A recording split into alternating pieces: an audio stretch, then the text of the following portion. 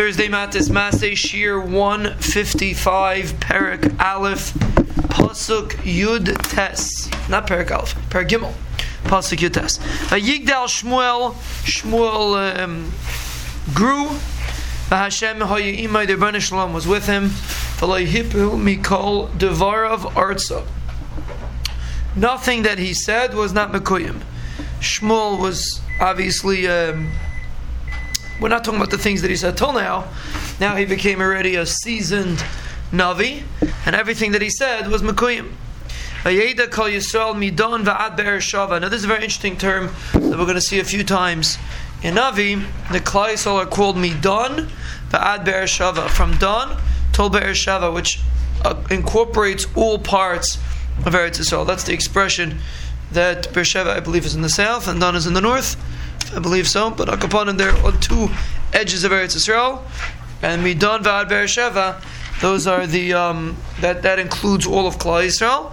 Ki Neman Shmuel leNavi laHashem. Shmuel was Neman as a Navi to the Rebbeinu Shalom. Everybody saw that everything he said was Mekuyim, so they knew he was Neman as a Navi.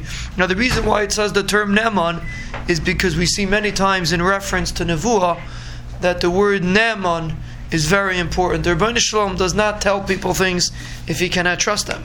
A person that's Neman to the Rebbeinu Shalom means a person that doesn't doubt Hashem. Every time something goes wrong, he doesn't get frustrated. He trusts HaKadosh Baruch Hu's decisions.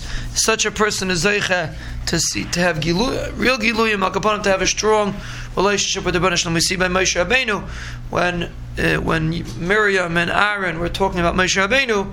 So when the Rebbeinu Shalom responded, he said, "Loi kain avdi Moshe b'chol beisi nemanhu."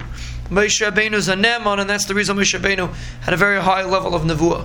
So Shmuel is also called. We know that Shmuel, in a certain sense, didn't have the nevuah of Moshe, but he was also had a very high level. He was shakol k'Moshe v'Aaron, and the mail of the pasuk says, "Neman Shmuel leNavi laHashem." Shmuel was Neman to be a Navi to the Rebbeinu Shalom, because Nemanus is part of being a Navi laHashem. And the last pasuk in the parak, V'yosef Hashem, this is an amazing idea.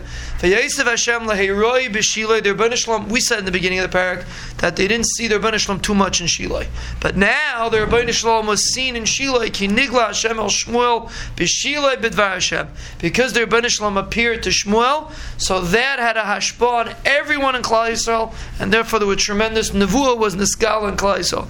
One person makes a chizik, one person has a Osiris, and he's ma'ir the whole tzibur.